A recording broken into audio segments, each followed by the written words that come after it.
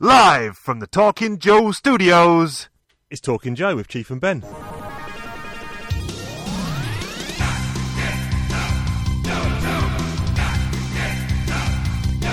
Hey, I'm the Chief. I'm joined by my buddy Ben. How's it going, Chief? All good over here? Yes, not too bad over here, my friend. Yeah, it's Christmas, man. You hate Christmas, don't you? No, don't hate it. I'm not a Scrooge, but I just don't get excited about it. It's just... not even now you got a kid? Not even now I've got a kid. She's asked for two things from Santa. That's it. She wants a Percy train from Thomas the Tank Engine to go on a train track, and she wants a big chocolate Santa, and that's all she wants. Mate, that's easily taken care of. Yeah. I mean, she's only... the missus is a minimalist in life in general. She considers a TV clutter. And she's extended that minimalism to the kid's bedroom, and the kid is only allowed one small box of toys. That's it. So occasionally, when too many toys get bought by grandparents, the kid's allowed to play with them for a couple of weeks, and the missus takes them to the charity shop. Too much plastic is a crime. Yep. It's like Scandinavian kind of white walls minimalist. Yeah, kind of. Well, yeah, that's why we don't really get along. No, does she like? Because I like stuff, baby. Does she like wooden toys? Yeah. Oh yeah. I'm a big fan of that as well. So we do lots of artsy, craftsy stuff, outdoorsy, wooden toys. She hasn't got too much plasticky stuff, but yeah, I love stuff, man. Everywhere. Yeah, and stuff's fine as long as you got the place to put the stuff. Yeah. Otherwise, it can get on top of you. Does she listen? Does she listen? No, she refuses to even read comics to the kid. Right, okay.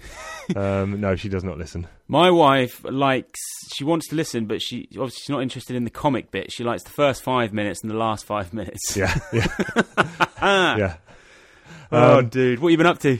So, a couple of things. Very briefly, I'll touch on. I mentioned in the last episode I was going to read this comic book series called Mr. Miracle, which was a 12-issue mini-series, well, maxi-series, I guess, from DC Comics. It is about Mr. Miracle, who is a new god. This is a very, very briefly, I won't hash out the whole details, but back in the 70s, Jack Kirby, big famous comic creator Jack Kirby, created this thing called Jack Kirby's Fourth World, the New Gods, and it was effectively two planets, one called New Genesis, where the ruler was High Father, and he was like this idyllic place, and then the other sister planet was called Apocalypse, where Darkseid, obviously a lot of people know Darkseid from the movies and stuff, and each of them had a son. Darkseid had a son called Orion, who he then gave to High Father. High Father had a son called Scott Free, Mr. Miracle, who he gave to Dark. So they swapped kids effectively to keep high concept to keep a peace treaty. So effectively, they gave away their firstborn sons to their mortal enemy or immortal enemies. And this series, I've just finished it this morning. It's quite highbrow. It's It's very good. I mean, this was a 70s concept, and it was kind of a bit hokey and a bit, not silly, but kind of maybe silly. And this is, it's dropping your phone down the toilet. You don't need I haven't read a lot of New God stuff, but I'm aware of the main characters ish, and that's probably all it probably helps if you've got some back knowledge of it. But I think you'd like it actually. I think it's worth. I don't know. I think it needs to be a bit more grounded. No, but it's split into two.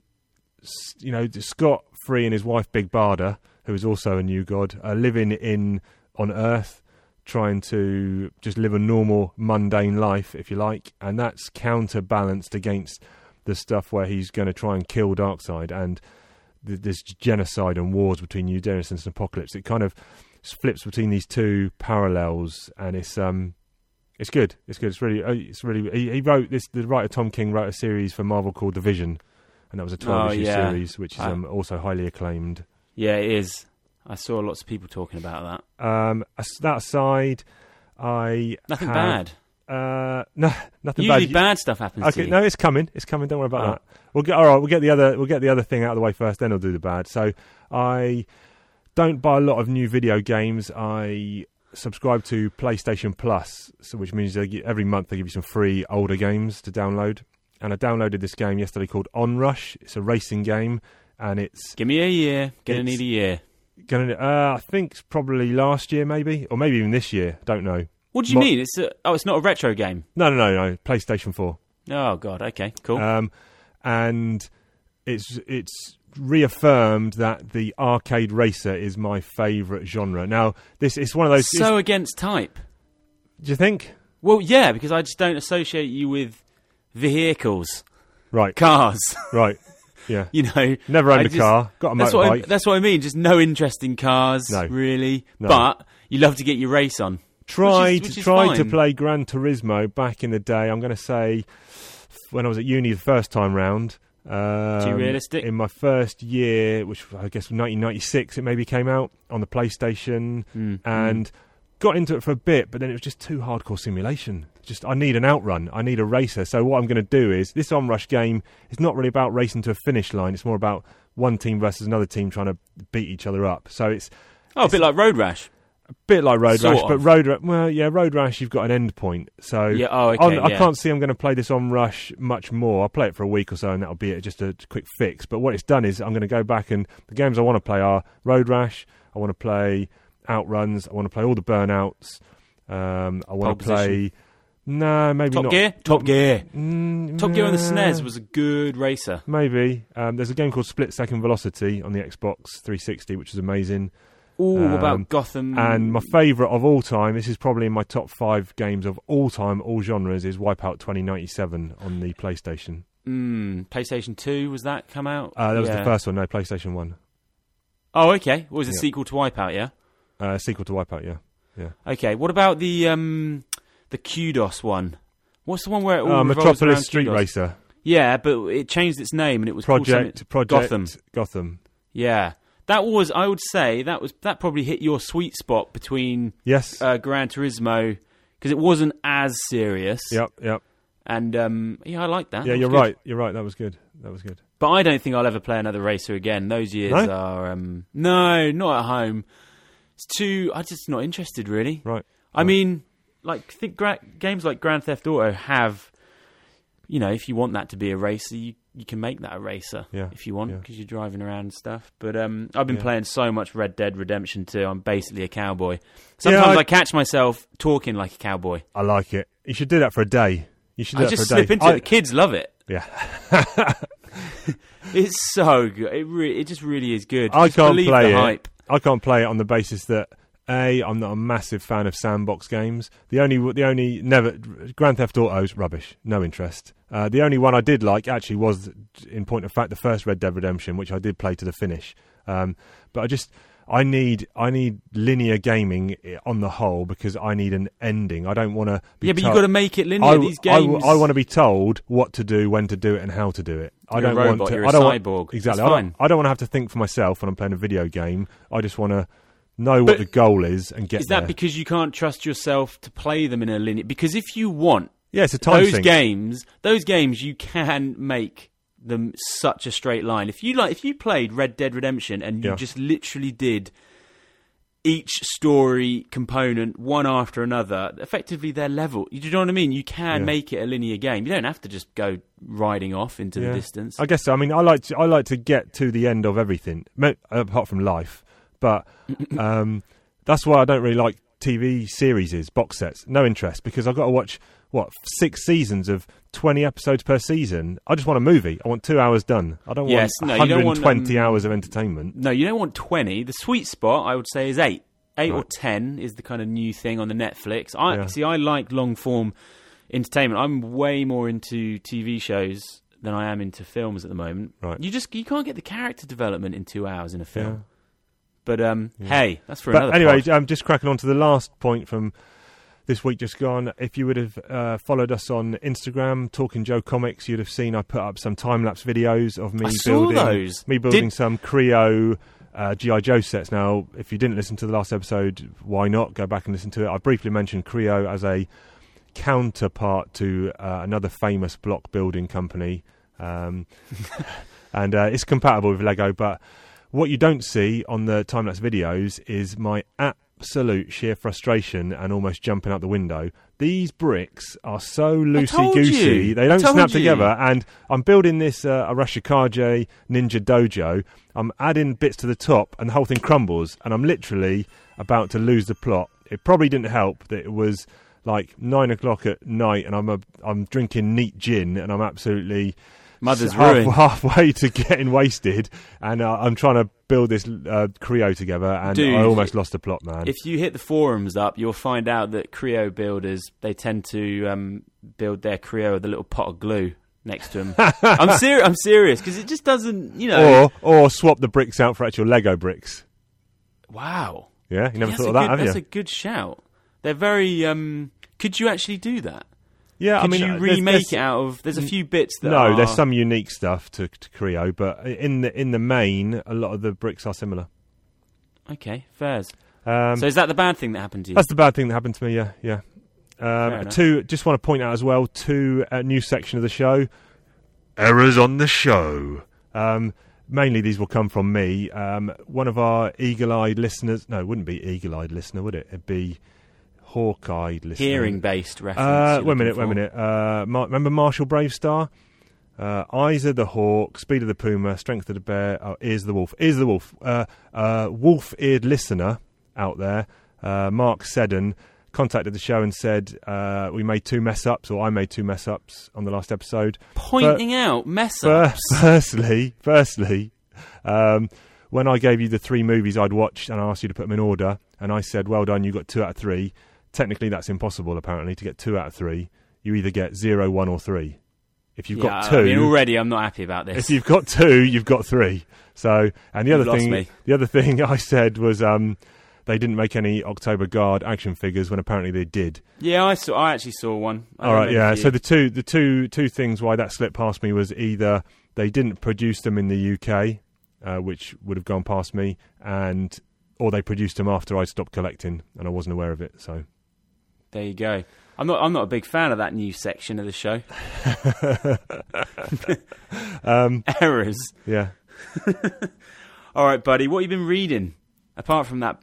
Yes, DC comic. Yes. Let's get into the main. We've been reading issues 9, 10, and 11 of Real American Hero. Yeah. After last week's episode, where finished on a bit of a downer, number 8. I think we both probably put it at the bottom of our ranking lists. We've now got another mixed-ish bag here of issues. So we started off with number 9. Front cover is Scarlet falling out of a Cobra helicopter, grabbing a Cobra trooper who's got the wrong end of a pistol and he's about to bean her on the head with it. Yeah. I actually enjoyed this issue, Chief. Really? Yeah, but you're right. It was a mixed bag. It was like a good sandwich, but with a crap filling. Well, this one is called The Diplomat.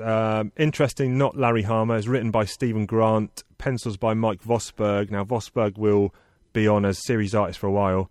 Inks by Chick Stone, letters by Janice Chiang, and colours by Andy Yanchus. Yeah, this was a bit of like a sort of espionage, Bourne Identity, kind of city-based romp. Yeah, and I am generally not a fan of this one. Yeah, I mean, I'm not a fan of... I don't like these types of issues, but I didn't mind this one. You don't get too many of these, I don't think, in the coming issues. No, well, interestingly, Stephen Grant, he did, another guest spot as writer in issue 20, and he was basically has said when he's writing other books that he's not associated with or other people's characters, it's purely, a work for hire job. And he did not. He was quoted as saying he hated G.I. Joe, and it's the epitome of inane. But he's like, I had to pay the rent, so he's got zero love for these characters, and he's just trying to, stay as true to the characters as he can. But he pretty much sends most of them up. He makes it it's a bit of a parody, and they're bit screw ups, and you could tell he wasn't doing anything for character development here. Or yeah, it's basically who's the guy that is basically just hitting on Scarlet the whole issue. Clutch, which he was doing in previous issues. So I guess he really lays it on thick in this. He's carried that over. So the basic, she doesn't want to go with it. No, the basic plot of this one is there's a Cobra assassination attempt in the works on some State Department diplomat, something to do with Persian Gulf nation of Al-Alawi. and some sort of political thing. And there's going to be an assassination, and the Joes send some people out to foil it effectively. And this is, without doubt, the most action-packed issue we've had so far. There's planes doing nosedives, there's car chases, there's holograms, there's beach shootouts. Did you like the beach one where he's got the gun under the sand? Yeah, so it's basically they're on the beach. Clutch is buried up to his neck. Then all of a sudden, out of nowhere, the Diplomat and Scarlet are just, what are they doing on the beach? Not sure. They're hiding from Cobra on the beach, and out of the sea come these frogmen. Yeah, are they Cobra eels? I don't think they're quite Cobra eels yet, are they? They're called out as just frogmen. What's so good is because you don't know what's going on in this part of the issue, they pop out of the water and they're like, "Ooh, machine guns! Yeah. We can't deal with this," and they just go back in. Yeah. Clutch has popped out of the sand. He's buried his machine gun in the sand with him, and he's just spraying some bullets. And they're like, "Just get out of here!" Even though they got some sort of guns themselves or harpoons or whatever. Yeah, we're not prepared for this. They explain that later, though. Explain that later. Yeah. So then they get a car and they bugger off, and then meanwhile Stalker's got a lead on something, and he goes. He's in London, and he goes to see some weaponsmith or something like that. Some English dude. He's full on suited with a bowler hat. And he's a big old stereotype, isn't he? Well, there's a bit here which there's a caption which says, "After a lunch of chips and brashers." Yeah. What's brashers? I don't even know what brashers are. No. Owner Derek Sutherland returns to his office, and that's where, his office is bugged by Cobra Commander. He's given Stalker, you need to go to Amsterdam. It's globetrotting, this, isn't it? Very much globetrotting. Cut back to Scarlet and the Diplomat dude, and they're being chased. She's chucking grenades out. They get to an airfield, jump on the airplane. Of course, the pilot's a Cobra pilot in disguise. Certainly is. He kills Scarlet Bay, whatever. She smashes him in the chops with a satchel, knocks him out. Plane goes into a nosedive. Clutch has to then do an emergency landing. Meanwhile, back in Amsterdam, Scarlet's in some hotel room, and of course the receptionist, where he goes in, she's Cobra as well. Yeah. When's the turn?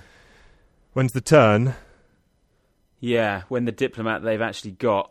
Oh, yes, I didn't actually see that coming. So, yeah, more shootouts, they're being chased. Did you not? But she kept saying, what's going on? The Cobra, it's as if they're half-hearted. Yeah, and as it turns out, the Diplomat is actually the assassin. Yeah. Yeah, I didn't see it coming. And they are delivering him to his destination. Yes. And, but he laid his cards out too early there, I felt. He was still undercover in disguise, and he didn't need to. He just then decides to whip out a gun and, Yeah. I didn't mind this issue, to be fair. You had some issues with it.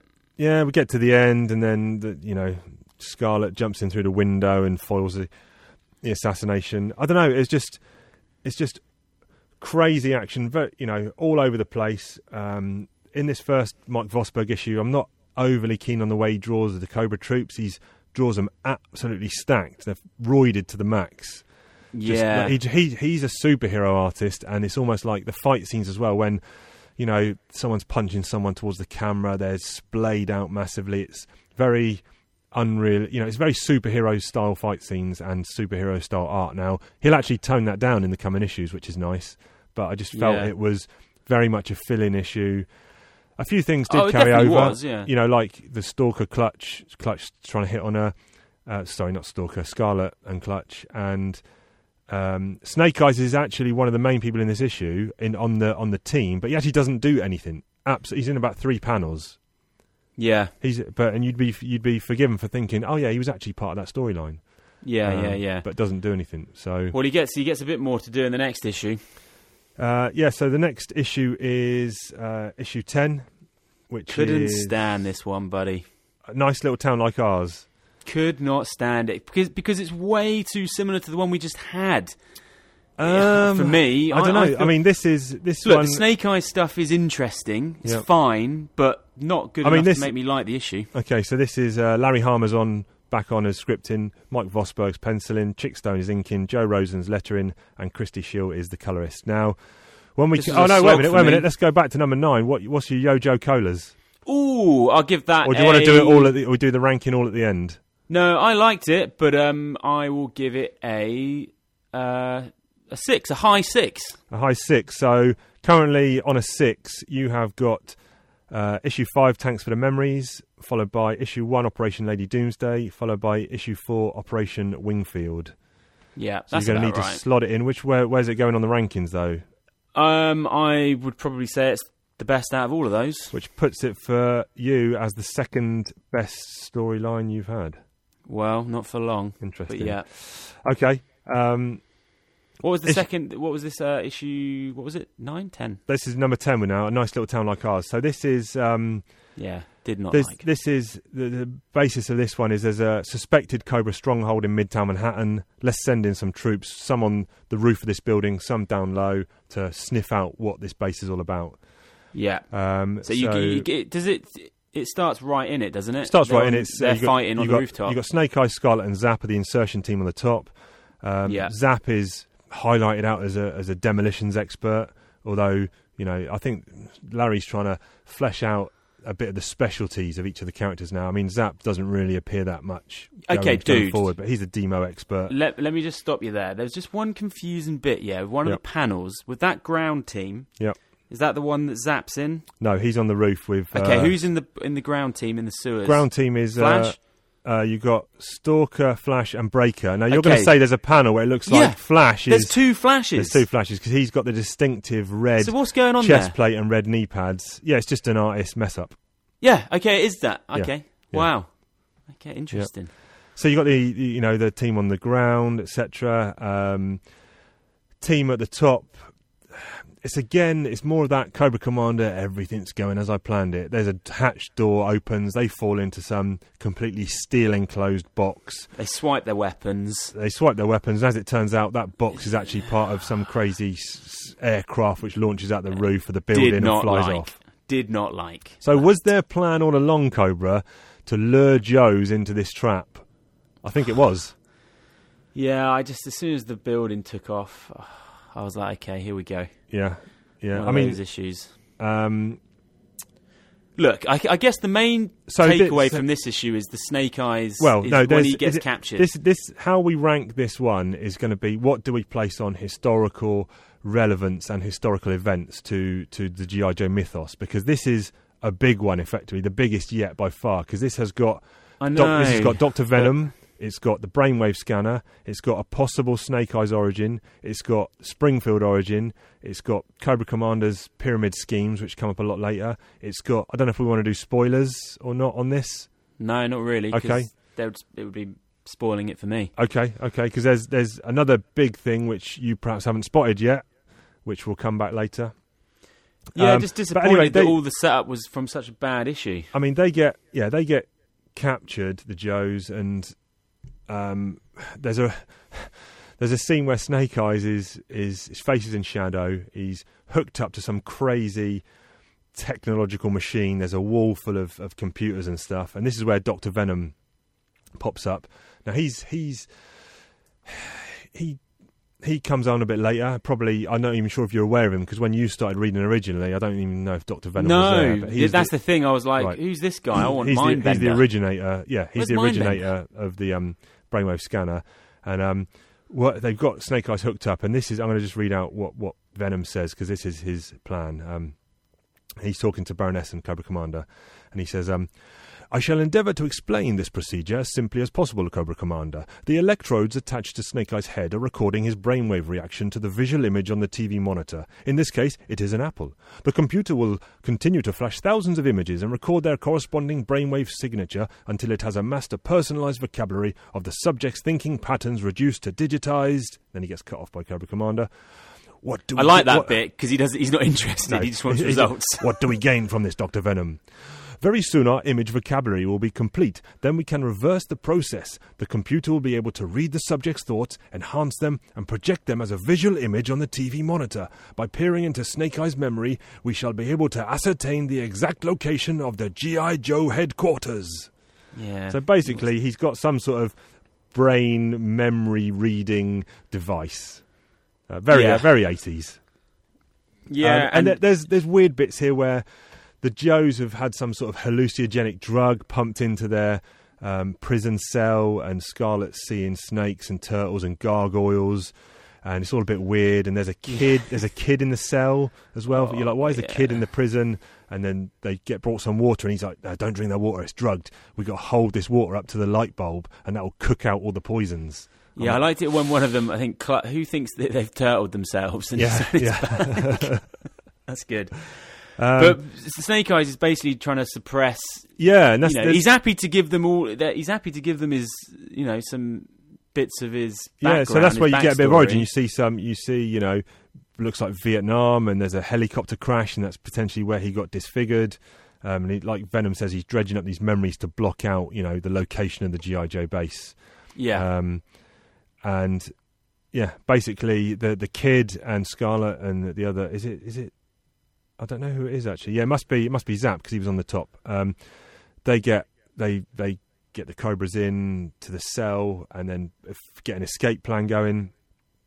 And that's where the kid explains what's happened to this town, and basically they said some people came in with this pyramid scheme of selling cleaning products, and soon the whole town was on board. And this comes back big time later as part of Cobra Commander's early plan, and I kind of like this bit. What, with all the kids in the arcade, and they're all like junior officers and stuff. So yeah, it's kind of the beginnings of how Cobra takes over town by town, and Springfield is there.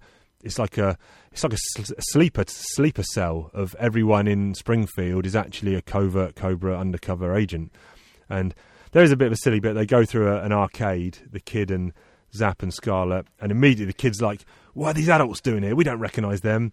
And he's in some stupid gun. He's in some it looks like it's supposed to be an arcade game where you're in a laser cannon, but it turns out to be a real laser cannon. So I don't know what they were doing there or why they were there. The actual storyline of that is fine. I just thought the execution was really weak. Yeah. And Snake Eyes has put himself into some Zen trance to appear. He lowers his heart rate, ninja style. Appear like he's dead, ninja Big style. Big fan of that. Big fan. So they unstrap him. As soon as they unstrap him from the brainwave scanner, he then busts loose.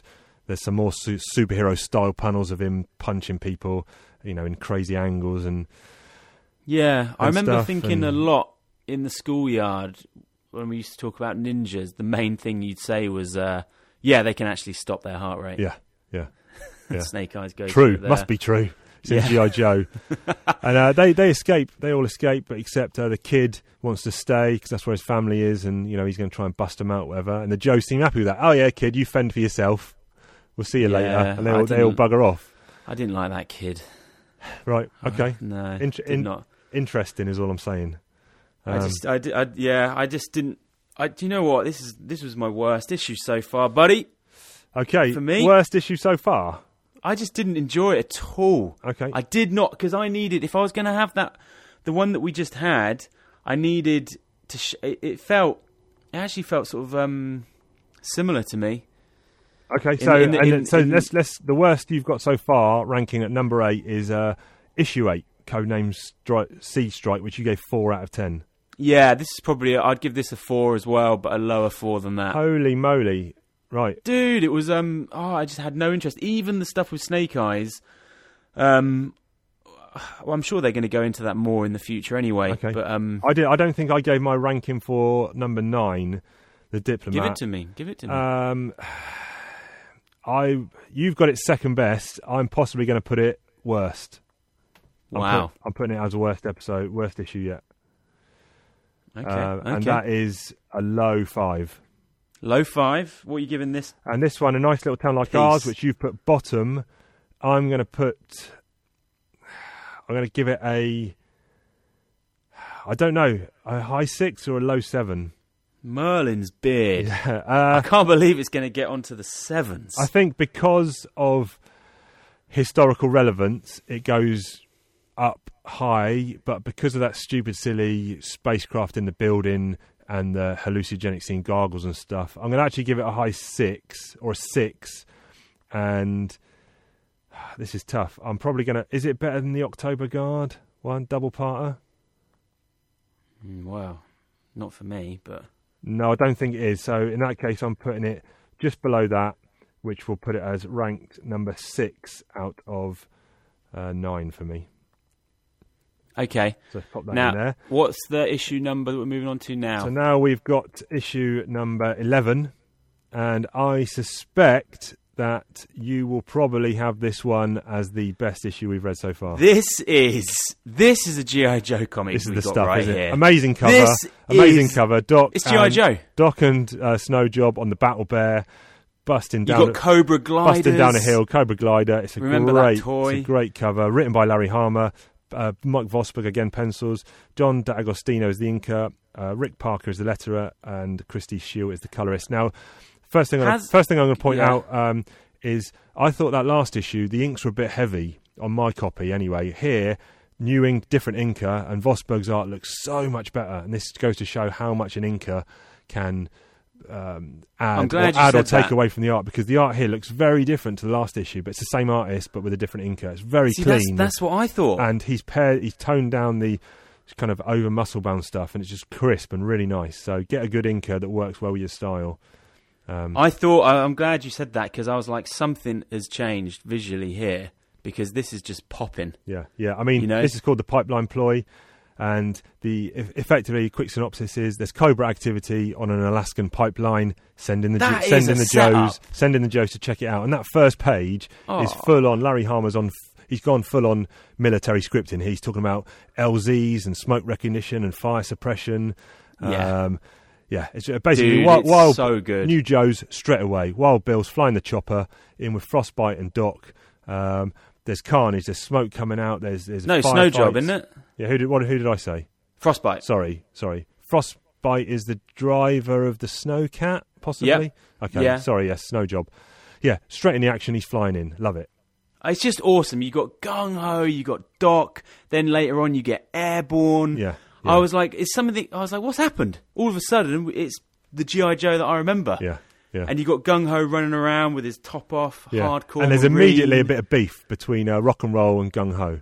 Yeah, because he's basically in a vest. Yeah, well, he's a. I don't know if Rock and Roll is just regular army or what, but Gung Ho's a Marine. Yeah, which is an elite unit, but they don't seem to respect that. No. Yeah. But that's why I actually had a question I wanted to ask you. In the kind of world of G.I. Joe, do you think the regular army know about G.I. Joe and that's something that they aspire to? Or are they just top secret? I think they do, because later on you see some... Well, possibly, maybe not. Later on you do see some recruits coming from the Navy or the Army or the Paras. I think you get plucked out, and there's some... Yeah, but whether or not you know where you're going and what force you're going into, I'm not sure. Gung Ho is great, like a New Orleans kind of deep South Cajun. He's a cook, isn't he? Rock and Roll's a cook, not Gumbo. Rock and Roll. Roadblock, sorry. Yeah, Gung Ho. It's just great to see some new characters in these issues. This just made me smile. This whole issue, man. Yeah. I wasn't. Do you know what? It was a really nice surprise, because I wasn't expecting to get Wild Bill. No. Because just on the cover, I thought, okay, we're going to get Doc and Snowjob. Yeah, but it kept on coming. I was like, wow, they're really giving us some, G.I. Joe staples here. Yeah, Snowjob doesn't really do much except for he sets up Gung Ho for a fall, because he promises to get Gung Ho a date with Rock and Roll sister, who apparently is a model. That's a dark kind of That's and we find out later on that is a no-go. Yeah, that's a bit strange. But now. yeah, the Cobras bug out. Joe's managed to grab one of the damaged Hiss tanks and the Battle Bear. Yeah, dude, we get Hiss tanks. Yeah. Oh, so good.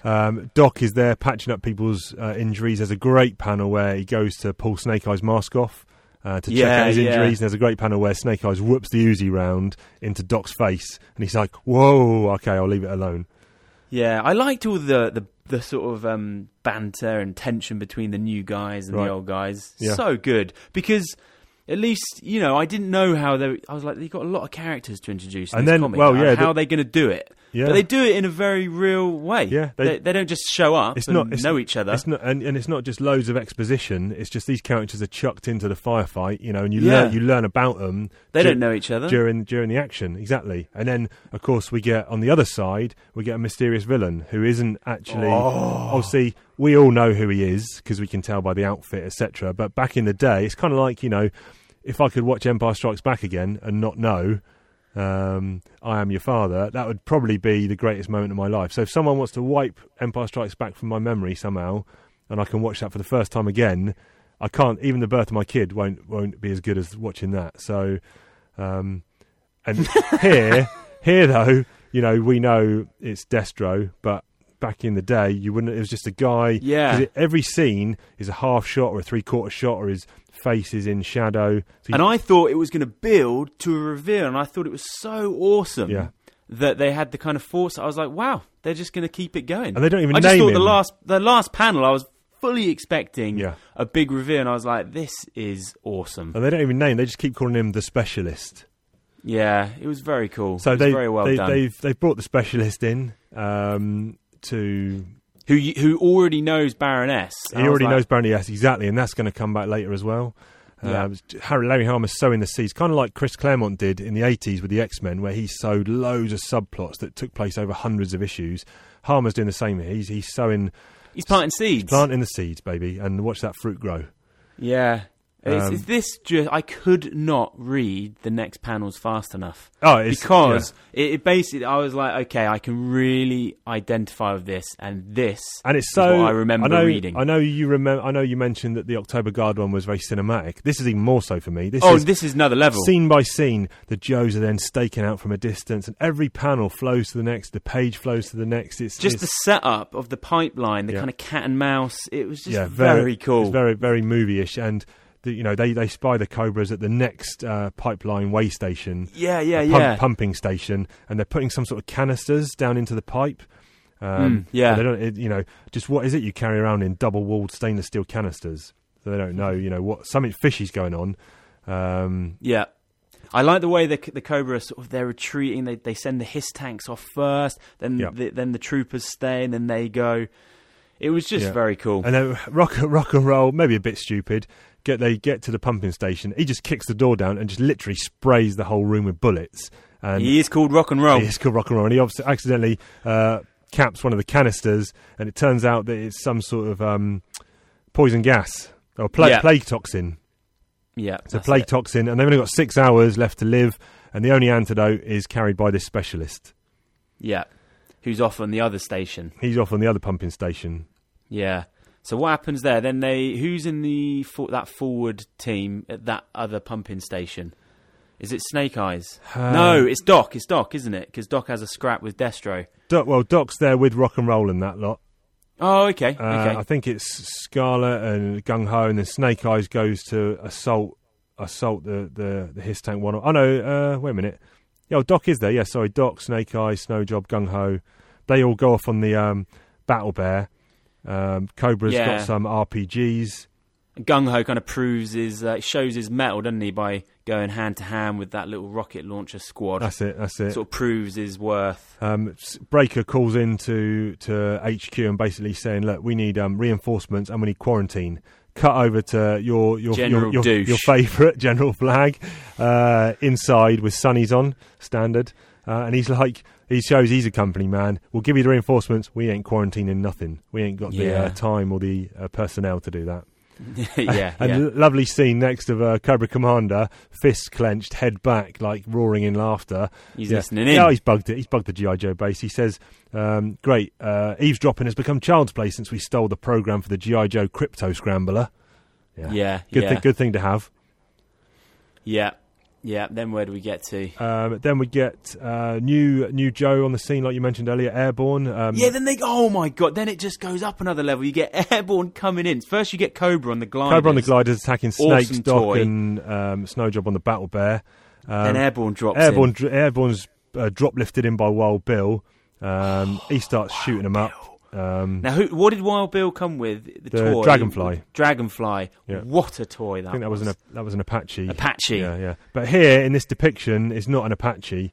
No, not it's quite just like yet a there yet. Standard military. I don't know what it is. It was lift ticket was in the Tomahawk. the Tomahawk. Yeah, you're right. Yeah, Tomahawk. Chinook. Yeah, a version Double. of I the had yeah. that toy. You did have that toy. It was a good one. Holy It was a big one. smoke. It was a big one. Those were the good times. Yeah. So what happened? I like it. I like it. Glider. Airborne is a cool character. He's a good character. I remember loving because him. also he's Native American. So here already, Harmer's putting in some African American characters, some Native American characters, and actually diverse. Actually, some dude. He goes, "Howdy, call me Airborne. Real name's Talltree, Franklin E." And Snowjob goes, "Talltree, that an Indian name?" And he goes, "No, it's Native American. You chump." Yeah, well, love that. He actually said, no, he does say chump. No, he doesn't. He says, "No, it's Native American." Someone says chump. He says, "What kind of name is Snake Eyes?" And he says, "Don't ask." But he's already calling him out. He says, "Don't be racist, you scumbag." Yeah. I'm Native American. Forward thinking, G.I. Joe. Larry Harmer on it. Yeah. Well, he's Asian American, Larry Harmer. Again, so, I couldn't believe what I was getting. I was like, oh, got another new character. Another new character. Gung Ho. This is where the bit where you said he pops out and he. Strange one here. He's got a shotgun. There's 3 cobras over the hill, and he decides like a baseball bat, to whip it, turn it around in his hands, and clocks them upside the head. Yeah, but he's flexing, isn't he? He's flexing. Oh, he's flexing. Yeah, look at that. He's toned. Yeah. I had Gung Ho figure. He's sort of swamp-based Cajun guy. Love it. Yeah, he was good. Absolutely love it. Good. Did he? Was his hat built in, or was it to come off? No, it was. No, it was built onto the figure. Was built in, my friend. Yeah, very much built in. Yeah. So then they're saying they're going to. They go to the next pumping station, and the staff members there. We've got a probe. We're going to pop this probe down into the pipeline, and that will show us, where the plague toxin is, or do something like that. But it's actually a ruse. Those mothers in the pumping station are actually Cobra, and it's plutonium that they're chucking down the pipeline. Yeah, it absolutely is. It's bloody plutonium. They're going nuclear. Yeah. Yeah, and then, so Destro's lurking in the shadows there, isn't he? Destro's lurking in the shadows. Oh, this is where Snake Eyes goes solo. Zap pops in and basically is about to tell Wild Bill, look, these dudes are... They've twigged now that they're the crew of the pumping station are Cobras. Zap pops in to tell him.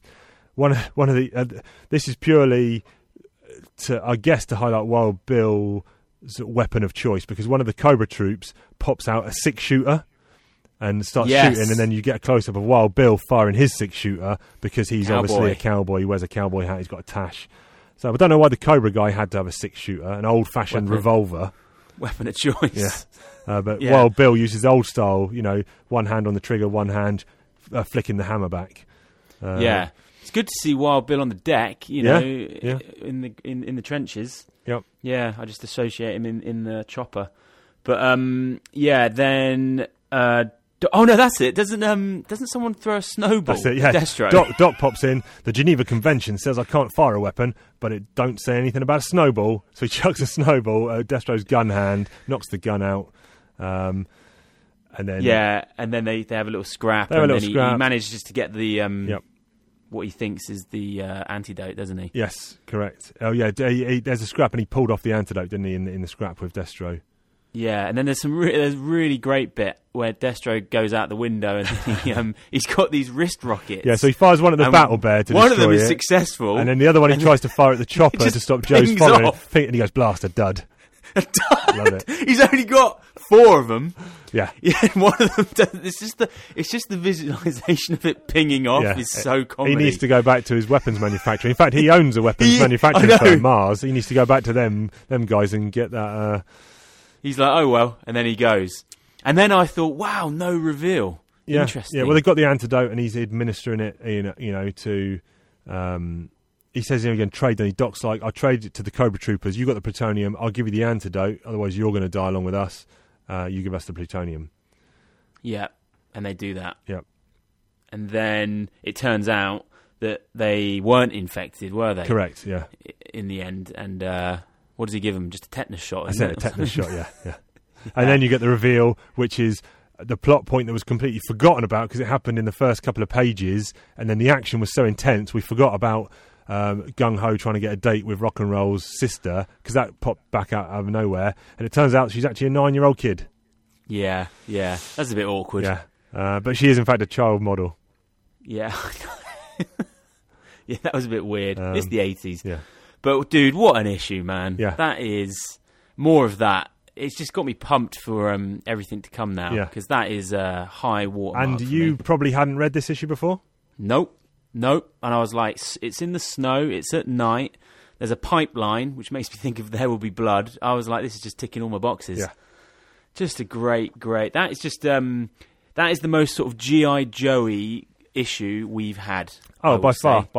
They kind of really got all their ducks in line there. It's establishing a status quo that I am fully on board with. Harmer is now, I don't know if it's the toy company was directing too much, or if he's just said, bollocks to this, I'm going off on my own vision here. But he's clearly got a vision from this issue compared to all the previous ones, and now he's going to run with it. Yeah, I didn't know. And the art was nice, really nice. I didn't know if you knew behind the scenes, apart from what you said about the ink. It just felt like there was a change there. Someone must have said, "Look, we got to get some more characters in here." I don't know who was editing the book. Actually, I can probably look that up. But I don't know if there was an editorial decree that said, "Do this or do that." I'm pretty sure Larry Hama was left to his own devices. So yeah. Fair play to him. But yeah, really nice issue all round. So what issue was that, sorry? That was number 11, and I'm guessing... So it's almost been going a year, so yeah. So what are you gonna give that one? A solid 8. Absolute solid 8. A solid 8, yep. Yeah, I think that's the highest one I've given, isn't it? I don't think I've... No one's given an 8. No one's given an 8, and I am also, the first time ever on this show we are in agreement, I am also giving that an 8, and it goes to the top of the list. I have to say, I was worried that you were going to be a chump on this one. Really? And not like it. I was like, if that happened, we were going to have words, because I was like, I couldn't understand what there would be not to like. But that was a legitimate concern, based on, I guess, what we've previously ranked at polar opposites. Well, I was like, if he doesn't like this, then he doesn't like G.I. Joe. Gotcha. So it's good to be aligned. I've just had a thought there. You mentioning almost at the end of the first year of comics. I'm thinking maybe if we get time in our busy schedules, we could maybe do a bonus content of maybe a year in review. I'm just talking about a quick 20-minute show where we, rank our. Well, I guess I was going to say the top 3 issues, but we've done that already. But maybe the top 3 characters, or we can just tag it on to the next podcast. We'll just do a quick first year at the end. Well, you say that, but the next pod is actually going to cover 4 issues, because it's the first 4-issue arc. That's nice.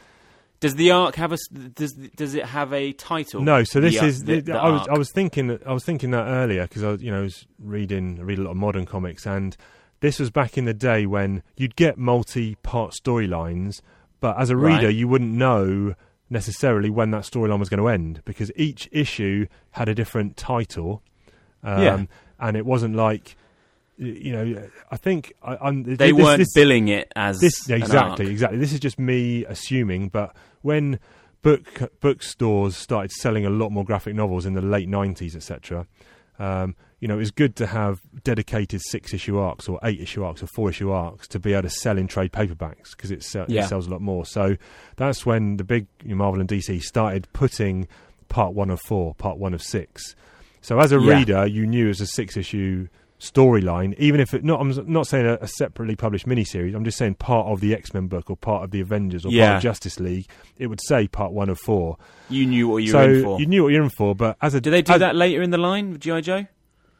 Possibly yes. Not much, but the downside to that for me is, as a reader, if it's a 4-part storyline and it says part 4 of 4, I know that's the end of the storyline. The advantage of this is, I got no idea. Next issue could be the end. There could be 3 issues coming. I kind of like how they wrote it. I kind of like that open-endedness. Now, well, yeah, you say that. I mean, the standard Marvel, the Marvel method, if you will, of writing was the writer would give a plot breakdown, plot synopsis to the artist with no script.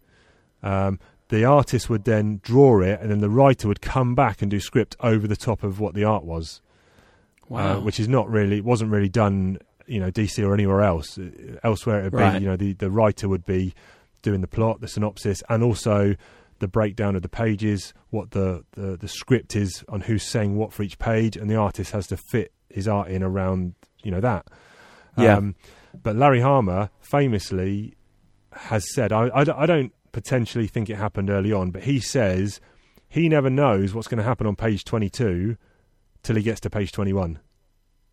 So he supposedly writes page by page, depending on what he's written on that page and what he thinks the characters are going to react on the next page. Now, I'll take that with a little pinch of salt, because he must plan the end of the issue, how to cliffhangers and stuff like that. So you've gone ahead a little bit, and we're in for a four story arc. Yes, yeah. I haven't read them. Exciting. I was planning on reading. I might even read them today, and then I'll read them again the day before we record the next pod. But it's going to be good. More recurring characters. I'm guessing. Well, hopefully we're going to get some Destro. I don't know that, but don't spoil it. But who knows? Yep. We missed out Inside the Mind of Chief. We can tack it on now. We can do it next week. Happy to hit me. You got to ask me a question as well. Inside Chief's mind. Ooh. So this is dangerous place to be. This is what really bugs me. Grind your gears. You can get inside my head here. Each week we'll have a new thing that bugs me. This week is actually self-foul-ups, self-mess-ups, things that I have visibly self-inflicted woes. So I'm a big fan of peanut butter, and the good stuff, yeah, like the chunky stuff. Well, yeah, like the smooth stuff. I've got my top 5 peanut butters would be in reverse order. Whole Earth Organic Crunchy, £2.50 a jar. That's what we get. Pip and Nut Crunchy Maple Syrup, £2.30 a jar, slightly smaller. Skippy Crunchy, £2.25. Lidl McKendy Crunchy, £1.18. And top of the heap is a Sainsbury Basic Crunchy, 70p. I like the oily peanut butter. I don't like it when Sunpat. My mum used to buy it as a kid all the time. For me when I was a kid, very dry, very hard to spread on soft bread. You just munches the bread up. You know what I mean? When you get some on your knife, you can't spread the crunchy stuff on that. Not on soft bread. Not Sunpat. How are you consuming it? All of these are fairly oily. Crunchy, so they spread fine. I normally have it on just a sandwich or on toast or a crumpet or a muffin, anything. It's one of my favourite food groups. So what's the problem? My problem is this. I've gone shopping on Sunday and I've decided the kid eats a lot of peanut butter as well. Not as much as me because she's only 3, but she loves peanut butter on a Saturday and Sunday with a breakfast with Chief Dog Daddy. And I've gone to buy some peanut butter and we go through a lot of jars. So this time I thought I'm just going to have a big ass one. I'm going to buy a big 1 kilogram tub. So I bought that tub, Pip and Nut, 1 kilogram. It's like £9 or something, but 1 kilogram. Blow the expense. I've gone today. I've not opened it. I've gone today to put it on some toast. Opened it up. I was like, this is a bit thin and runny. It's bloody smooth. I've bloody bought smooth instead of crunchy. Do they even do the crunchy? Oh my goodness! I almost want to say I don't want the answer to that to be yes, but then I don't want the answer to be no because I should have been looking. But I'll eat it because I like any type of peanut butter. So I'll eat smooth, but it's no crunchy. That's going to take you so long to get through, and it's every £9 time you open it. £9, 1 kilogram. You're going to have a grievance there. Absolutely distraught. I fell to my knees, clutched my head. It was like something out of Platoon. It was. No, you've stocked up there for the nuclear winter, and jeepers. That can happen. But yeah. And the last little section is Chief asks Ben a question. Chief asks Ben a question. What'll he do? What'll he say when Chief asks Ben a question? Love that. What's your question? Sega Mega Drive or Genesis for you stateside listeners, or Super Nintendo Entertainment System? Okay, if you've got to own one. Now go on. You I don't want to. Well, I was basically saying that. We chopped and changed. I never owned both. Yes. Wasn't some spoiled brat. But we did chop and change maybe 4 times. A calendar year. In 4 years. I think I had a SNES twice and a Mega Drive twice. I vividly remember getting a Sega Mega Drive with Mickey Mouse Castle of Illusion. Streets of Rage. And Sonic. Phoning up your brother on the day I bought it and basically having an hour conversation on the phone with him saying this is the most amazing thing ever. And then I brought it over. It was. Then you guys got a Mega Drive, and then 6 months later SNES came out or whenever with Street Fighter 2, and we went down to Moordown Video Game Centre and trading back in the old days. Got our pants pulled right down. Pants down round the ankles. It was a lesson in business. Got like 30 quid. But we'll give you 30 quid for a brand new Mega Drive and 5 games. Yeah. And then you put 100 of your own pounds, and we give you a SNES. Yeah. I mean, I don't think. Maybe we're exaggerating. Maybe, but Anyway, we traded in for the SNES, and then a year later or 6 months later, we'd do. Oh, look at these games that have just come out on the Mega Drive. Shit, we're gonna have to trade in again. Went down. The thought never crossed our mind to get both at the same time. No, because it felt ridiculous. It felt wrong. I like that we were grounded, and even then we knew to have both a SNES and a Mega Drive was a bit douchey. Yeah, it was too indulgent. It wasn't for us. It's way too. Yeah, look. But anyway, break it down for me. Look, the Mega Drive has loads of games, and it had all the EA sports games. Yep. But the thing with Nintendo, and this has always been the case with Nintendo, it has console. Like, it has exclusive games that you need to buy a SNES for. Yep. So you basically needed to buy a SNES to play Mario World, Street Fighter 2, and Mario Kart, and Zelda. And at a lesser extent... And Secret of Mana. But Pilot Wings? Catalogue, to a much lesser extent. It's a good game. Donkey Kong Country? Yeah. Look, it just didn't have the catalogue that the Mega Drive had. There's just so many more games, probably more average games, but the SNES had like world beaters. Like, you had to have Street Fighter 2. Yeah. So we chopped and changed, and I think history's been probably kinder to the SNES because it had those groundbreaking games. It is a tough decision. It's like choosing between your kids. I mean... because EA... The thing is, you need a Mega Drive for EA Hockey and John Madden, Star Control, eSWAT. Sonic, eSWAT, it had a lot of games. Revenge of Shinobi, Streets of Rage, Yeah, but see, interesting, because I'm going back and I'm buying those consoles again. So I've bought a Mega Drive, and I haven't bought a SNES yet because there's just not as many games as I'm interested in playing. But also, resale value, they're pricey, those SNES games, some of them. Yeah, Nintendo, big time. Like Mario Kart and Mario World are big bucks. So Zelda. Yeah. The thing is, they are way more iconic. Those games are in the zeitgeist, whereas Mega Drive doesn't really have that. No. Like Zelda, Link to the Past, Mario Kart, they were groundbreaking. They're eternal, aren't they? Mega Drive doesn't, Golden Axe, Streets of Rage, they are all quality games. But all it has really is Sonic. Is probably the only, game which, kids of today might have heard of. Yeah, that's the only IP that has kind of lived on, I would say. Is Sonic. Yeah, but the Mega Drive did have a better pad. The joypad was much better. Had a better look. It was black. It just looked cool, didn't it? So are you making a choice, or you've got a veto? So if you want to veto and abstain, I'm going to let you because. No, at the moment I'll just be honest, and I play the Mega Drive all the time with Phoenix, so I don't play the SNES. So I'd say Mega Drive mainly for EA Hockey. Yes. NHL. Sorry. Yeah. If they ever SNES is amazing. If they ever worked out a way that you could play EA Hockey 94 online, I think me and you would probably have to quit our jobs. Yeah, I was thinking that the other day. I'm sure you can do that on a PC with an emulator. Yeah. But I'm not really into the emulators and the mini SNES that's come out. No. There's something about playing it on a CRT TV with the original pad. Yeah. It's a great feeling. Blowing into the cartridge to get the dust out.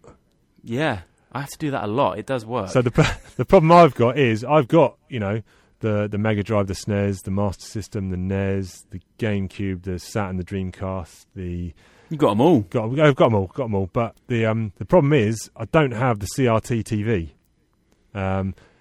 Yeah, get yourself one. They're big bucks actually. Yeah. They go. Yeah, but I mean, I did buy the SNES Mini. And I played it solidly for about 2 weeks, and I was having a clear out the other day and just found it in the TV cabinet under the TV. What hasn't it got? There's always glaring errors on those things. I can't even think off the top of my head. It's usually down to licensing. Has it got Zelda on it? No. Has it or not? I don't know. I honestly can't remember. So I'll dig that out and I'll have a look. I was a big fan of Mario All-Stars when that came out. Oh, very good. Very good. Yeah, because it had Mario 3, which has the mini battle game, which we lost a couple of weekends to. Joking, yeah? A couple of months. That was insanely good. It's a single static screen. If they had that online. Yeah. Battle game, amazing. Oh, I love retro gaming. I really do. I really do. What about G.I. Joe video games? I listened to a whole podcast on it. Really? There was many. So pre-consoles, I had a C64 and I had Action Force. Yes. Dude, this is going to bring back memories. And you were in the little green. What was that buggy The Vamp. called? Not the Vamp, the No, Striker. No. Ore Striker. And you had a little radar on it, and then you had the Dragonfly, and then you had to sort of get it into these radar things. Do you remember? And you had to protect it. So the buggy was going automatically, and you were in the chopper, and you had to protect it. Right. And it basically had to get to this thing, and yeah. I know you don't. I know you've mentioned that you don't like emulation, but I am literally, as soon as this pod wraps up, I'm going to have to go and see if I can play that online somewhere. Yeah. Also, but people talk about. People are really nostalgic for the arcade game, which I never saw or played. Where it's sort of 3D. You're like Snake Eyes, and you're just sort of running. Don't think I've ever seen that. Yeah, maybe it might have just come out in the States. Right. We might not have got it, but that seems to be what people talk about the most. Yeah. Probably like 1989, 1990 circa. Gotcha. What about you? I don't remember. There wasn't anything on consoles, was there? Mega Drive. No, SNES? I don't really remember any games. Although having said that, our theme tune that's from. That's from that one I just spoke of. Yeah. I think. Yeah. Action Force. God, we've been going an hour. We better wrap it up. What you got going on this week? This week, not much really. Just work as normal. Potentially going to go to Winter Wonderland in Hyde Park. Take the kid along. Haven't been for a couple of years, so that should be good. Although the missus is always fearful of going into London. She thinks everywhere she goes in London is the threat of a terrorist bombing attack. So getting her to agree... Mate, you've been reading so much G.I. Joe, you might... I'll be able to disarm that bomb, come on. And give a lot of lengthy exposition whilst you're doing it. You know it, baby. So I think I've convinced the missus to go in. She's a bit of a paranoid, so I've managed to convince her that it's safe to go in.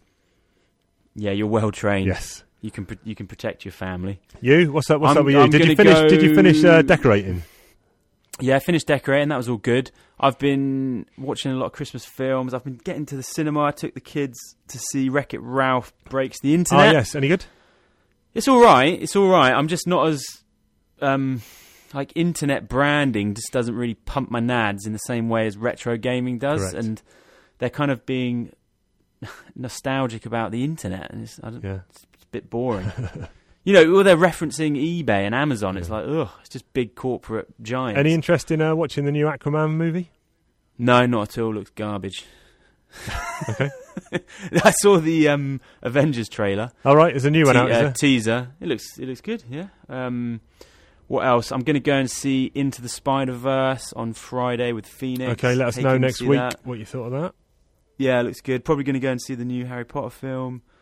I'm watching a lot, man. I've got like a cinema room in my house that I've kind of made myself. Nice. And I do Christmas films at the moment. We're doing all the Harry Potter films. Yeah. Well, with the kids?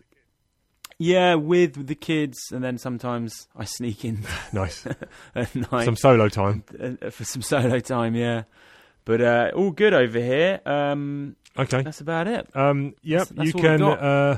where can they find us, Where Chief? can they find us? They can find us Talking Joe Comics everywhere. On Instagram, Talking_Joe on Twitter. Got some good people on there giving us some retweets and likes and comments and stuff. Keep up the good work. What about the Facebook? Facebook, I have started... You're an admin. I've started a group, I think. I don't know if I've done it right or not, but you can find us Talking Joe, a G.I. Joe podcast. Just have a... Well, what's going on in there? Are you in there? Is there people in there? I think there's 4 people in the group so far. That's solid. 4? Yeah, but I need to... I haven't... Is there a healthy conversation? I haven't tweeted that. There's no conversation. I haven't tweeted that out yet or anything. Well, you got to stimulate it. You got to prod the convo. Yes. But I don't even know if I've set it up correctly as a group or not. So I'm a bit of an amateur there. Such a dad. So any help appreciated. If any listeners out there can help us out. I did mention on one of the Insta posts, my apologies, because I was putting links to certain things. That was amateur hour. In URLs you cannot copy and paste on Instagram, I've noticed. Link in the bio, Chief. Link in the bio. Yes. So also, please rate, subscribe and review. That helps us up the charts on iTunes. The higher up the charts we get, the more people are going to listen, the more content we can give you. find us on iTunes or your favourite podcast player of choice. If you can't find us on your favourite podcast player of choice, let us know. We'll see what we can do to rectify that. But as always, thank you to everyone who's supported us so far. I'm having an absolute ride here. Yeah, it's great. I'm absolutely loving it. I cannot wait. Yeah. Cannot wait for the next 4 issues. All right, buddy. All right. Let's call it a day. I'll see you later. We'll catch you down the line. Bye-bye.